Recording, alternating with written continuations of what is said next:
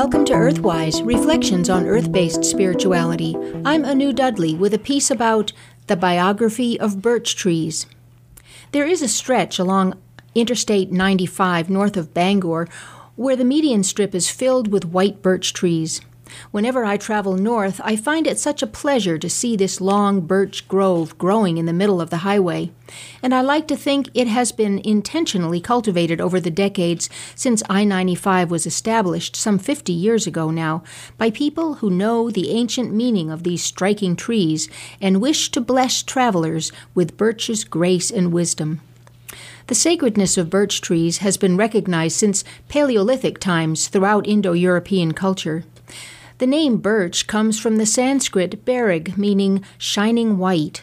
The whiteness of its bark is unique among trees, and ancient peoples saw in its shining whiteness the embodiment of the sun goddess, whose bright light blessed and nourished all beings. The birch tree was called the White Lady, the White Goddess, and the Lady of the Forest, and it was sacred to such far-ranging goddesses as Sarasvati in Vedic culture, Freya in the Norse pantheon, and Brigid, the Celtic triple goddess.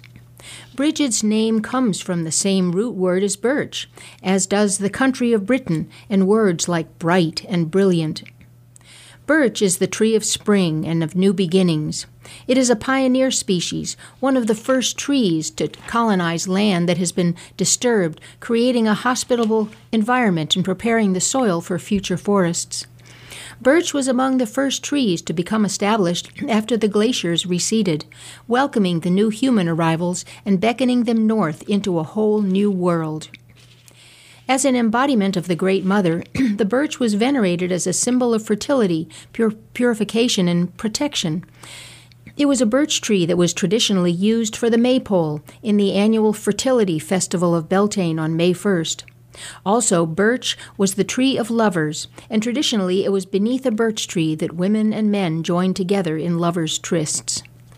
In Russia and Scandinavia, people beat their bodies with birch twigs during saunas to stimulate circulation, increase the vitality of the skin, and impart the magical purifying qualities of this sacred tree. For protection, people placed birch branches above their doors to keep harm from entering their homes, as well as to prevent lightning.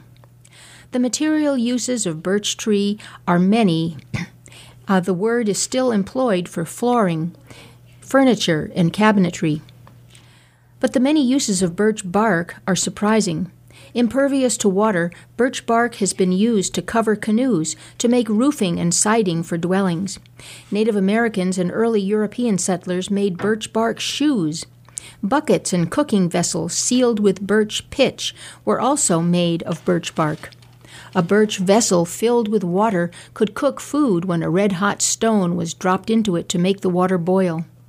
It has been shown that birch pitch was used in Neolithic sites in Old Europe to fix flint blades on knife handles, to secure arrowheads to shafts, and mend broken pots.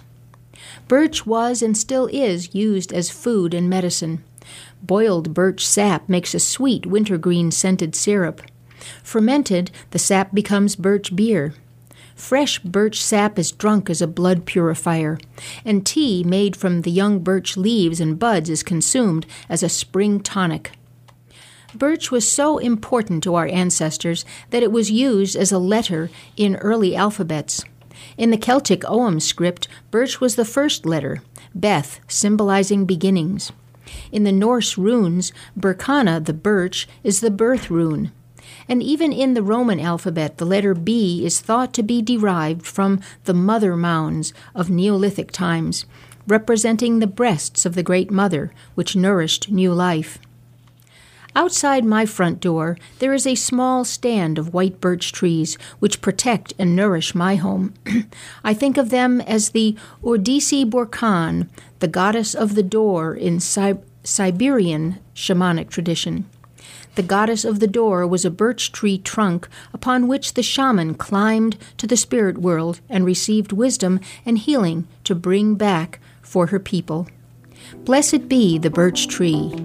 You've been listening to Earthwise, Reflections on Earth-Based Spirituality. I'm Anu Dudley.